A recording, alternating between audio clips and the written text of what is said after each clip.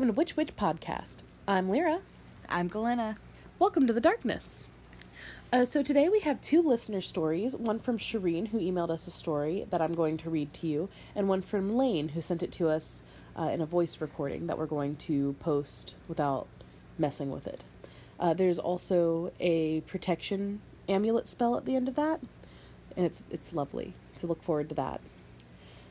I don't think we really have any announcements this week, do we? Not that I can think of. Yeah, not that I can think of either. I know Nettle's coming to the house this weekend again, so maybe we'll get to record with all three of us again. That'll be so nice. I'll talk to Sage and see if she can, jump in. We'll see. It's harder for her with the two kids to just, come over and record on a weekend, because a weekend's usually all the personal time she has. All right, but with that, I'm going to go ahead and jump into this email from Shireen. She also asked two questions. One is about the witch's bottle. She asked, why is it exhausting? And if there is a ritual that goes along with it. Now, on the ritual, I'm sure there is something you can do ritual-wise. We didn't really do anything. We just sort of put it together and set our intent. I think we did cast a circle. Well, yeah, we cast it, but you should always cast a circle. There's not really a ritual per se, other than constructing it. Yeah, I mean, obviously, if you want to form a ritual for it, definitely do that. Rituals are wonderful. They can make something feel very powerful. And it's just sort of exhausting because it takes a lot of energy to make. I mean, it's not like you're out working in a field to get stuff to put in the bottle. It's just... Not to sound like a crazy person, but I Power feel like it on through. takes a lot of your power or your essence to do. Yeah. So what it does is it kind of drains you a little bit. I don't want to say it drains your life force. I wouldn't say life but force. It feels like it. Like, it definitely drains your energy. And that's another reason we talk about if you're going to be doing a lot of power work, because that would definitely be power work. To make sure that you have a sugary snack or some sort of snack afterwards. Definitely, and drink yeah. plenty of water. Absolutely. She also asks, what were we binding when we had our scary story about the binding? It's actually something we're going to keep personal right now. Later on, we may decide to share it with you guys, but for the moment, we just want to keep it to ourselves. Not to be, Not to be mysterious or mysterious. It's just two completely different takes. I don't really want to talk about right now. It was definitely a very scary experience, though. You may hear some thumping in the background. That's Scratchety Pup number 2. That's my dog. But I guess I'll go ahead and jump into the email. So Shireen writes to us, have any of you heard of the Hat Man? It reminds me a bit of the White Woman, except that I encountered him in a dream when I was 15. It was one of those extremely vivid dreams that I will remember in detail forever, and it was terrifying.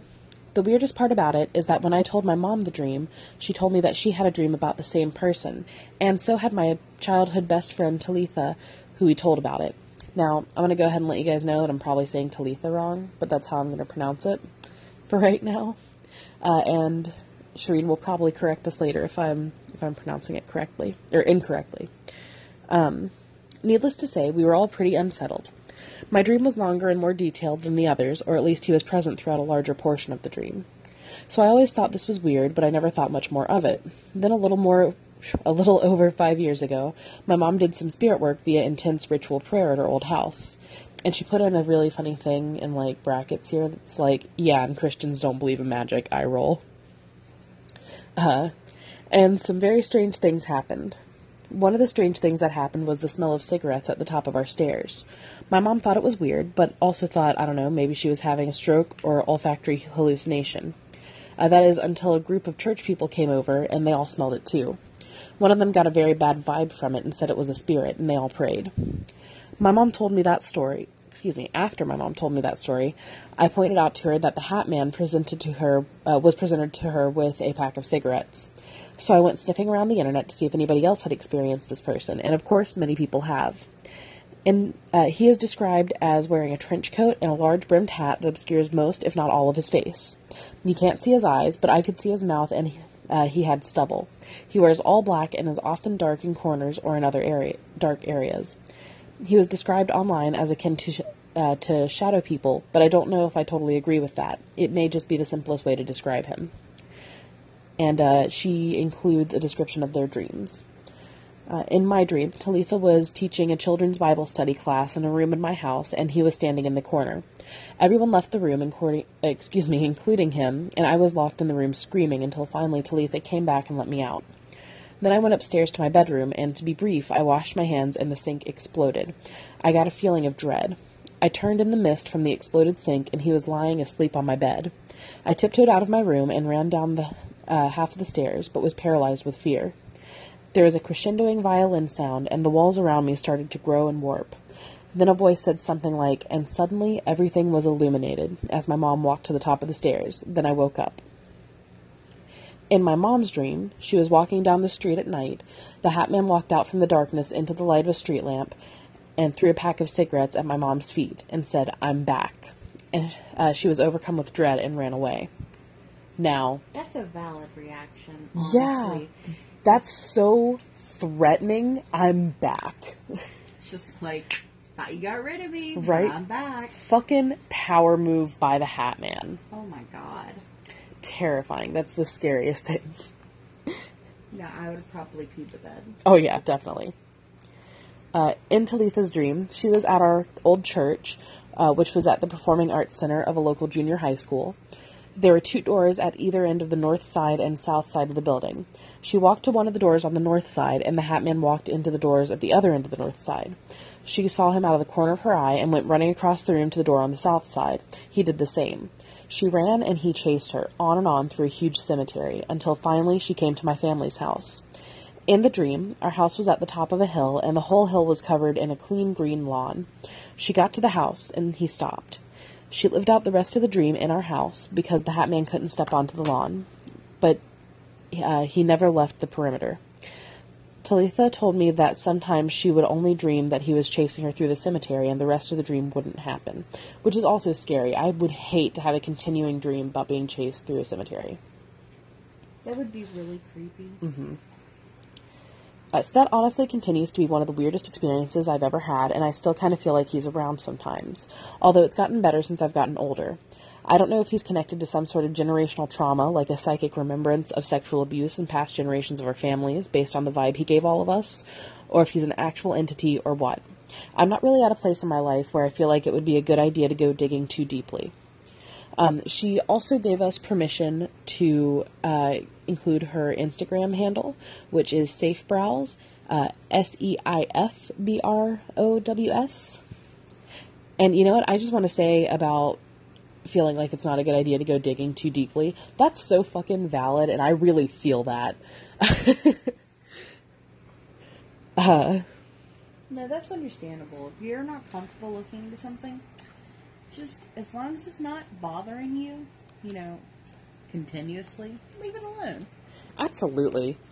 And she sent us an email before, right? About something else that happened, but I can't quite remember what it was. Do you remember? It was an arm coming out of the wall. Oh, that's right. If I remember correctly, it was reaching for her husband. Oh, no. Yeah. Well, when we were little, which I completely just ignored her whole hat person in a hat story because that scared me. Because when we were younger, Lyra was a toddler and I think I was about 7 or 8. I saw an arm reaching out of our parents' bedroom wall trying to grab Lyra, and it looked like my mom's arm, and it had my mom's voice, and it was calling to her. So it scared me really bad, so I snatched her and ran down the stairs and then screamed when I saw her real mother, because, I thought it was the wall arm thing trying to get her still. And just to make it a little spookier, when I was about 10 years old, and I actually don't think I'd ever told Galena this story until we got that email from Shireen, and we were talking about the arm coming out of the wall. When I was about 10 years old, I woke up in the middle of the night because I felt really weird and creeped out. And I reached over and turned on the light. And when the light clicked on, attached to my wrist was a shadowy hand still hanging on where I guess it had grabbed me before. And it was just sort of slowly dissolving in the light. Nope. Nope. Nope. No. So, call me paranoid. I've always had a small suspicion that maybe shadow people are after me. Oh, and on the Hat Man, the fact that Shireen could see his mouth and that he had stubble, I've never read a story about the Hat Man online, which, the Hat Man's really common. I had actually never heard of him until she emailed us about it. Really? Mm-hmm. Oh, wow. But he is a fairly common occurrence. People have so many stories. He's a creepy one, too. He's kind of like, oh god, what's it called? The Crawler or something like that.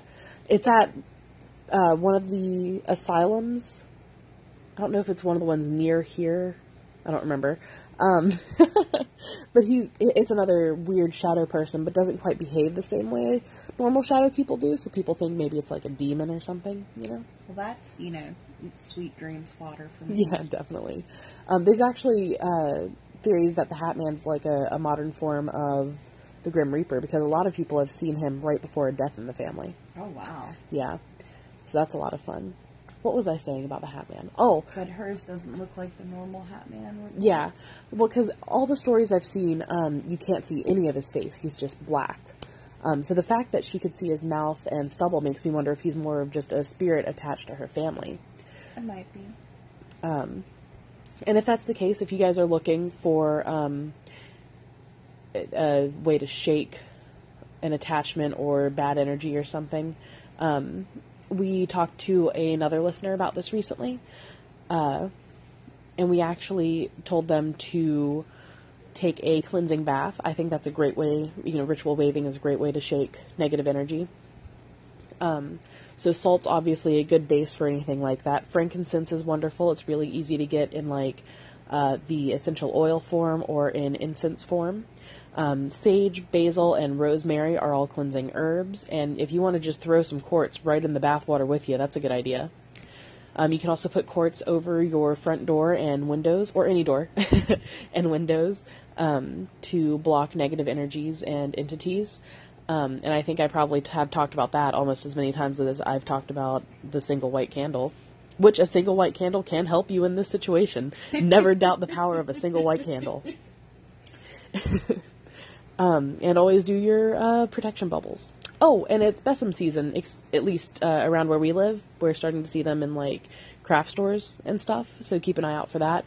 Putting that over your front door can help cleanse negative energies as well. But all of this kind of leads into our next segment. A wonderful listener by the name of Lane actually sent us a segment of them telling a little bit of a creepy story and a protection amulet that they made. Yeah, and I actually really want to try that amulet myself. It's very nice. And we would tell you Lane's Insta handle because they said we could use it, but I don't remember it off the top of my head, and I think we gave them a shout out in our last episode. We'll probably include it in our next episode too because we're bad at preparing. Yeah. Yeah. So stay tuned for Lane. Hey guys, my name is Lane, and I'm a practicing witch of about 2 years, though now that I look back on it, I've been developing my practice most of my life. I've really enjoyed your podcast so far, so I want to share with you a story of an experience my boyfriend and I had, and a protection amulet enchantment that I developed in response to the experience. My boyfriend Peter has just now started his practice, but he's always been very open to energies, and I'm something of an empath, so I'm also really attuned to energies that people and places give off. So, when we visited my parents' place this summer, we decided to go on a walk around my old neighborhood, and I told him about the houses and memories that I had from growing up there. It was all going fine until one house we passed. I remembered very vaguely from entering it as a child with my best friend at the time, who was feeding the owner's cats while they were out of town, that it felt impossibly large inside. There were a bunch of strange objects and paintings that weren't even hung up on the walls, and I just had this feeling of fear and dread in the pit of my stomach that I just suddenly was able to recall. As we passed this house, both me and my boyfriend were hit with what felt like a wave of negative energy. It was so potent that I could feel my shoulders clench involuntarily. I didn't want to mention it at first to him because I didn't want him to think I was crazy, but once I did, he agreed that he felt the same thing. we rushed home as quickly as we could, but we still felt like this pressure on our shoulders, and for me, like I felt in my chest just this weight and this sense of dread. So I obviously couldn't just let that be. So I developed a protection amulet enchantment on the spot that has actually served us both very well since. So this is it. So when we got home, I have sage and rosemary bundles that I made from clippings from my grandparents' garden that I tend, and I immediately saged the entire space, and I basically just like had us both sitting in a beautiful smoke cloud. I opened up the windows, and we took the necklaces that we wear every day and took them off, and I started the enchantment. So first you basically need a piece of jewelry or something that you have on you all the time, which you want to enchant. I started by burning just the little bits of sage and rosemary I had left over from the bundle in an iron pan. You could also use a cauldron or whatever it is that you like to work with. I drew a sigil for protection on a piece of paper, then burned it with the herbs in the pan. You can use like any sigil that like you develop or that you find online. It really doesn't matter as long as it resonates with you. And then I cast a salt and eggshell circle around the pan. I really like to use eggshells as an extra protection thing. I personally I dry up eggshells from cooking and I grind them up and use them in protection powders. So I made that circle, and then I took the amulet or whatever jewelry you want to use and swung it over the smoke in 3 circles counterclockwise for banishment, 3 circles clockwise for ushering in protection and a safe sort of feeling and like a safety for yourself personally. And I repeated this movement 3 times, and I did one of the chants that I had found previously, which is Hekas, Hekas, Este Beboloi. I don't know if I pronounced that right, but it basically translates to far, far be removed the profane. After that, I always seal my enchantments with a kiss. Like, if you have something else that you prefer to close your spells with, like, you can do that. But I basically just kiss the amulets, and then your enchantment is done. So I hope this helps, and I hope you guys, I don't know, enjoy it and keep making your stuff. Thank you. Bye. All right, so we're just sort of coming back in to sign off with you guys because we love you so much. So thank you so much for listening. And Lyra, try not to think about what stares back at you from the rearview mirror when you sit in the car. Oh, God! That's one of my biggest things! Stay spooky. Keep your tits up.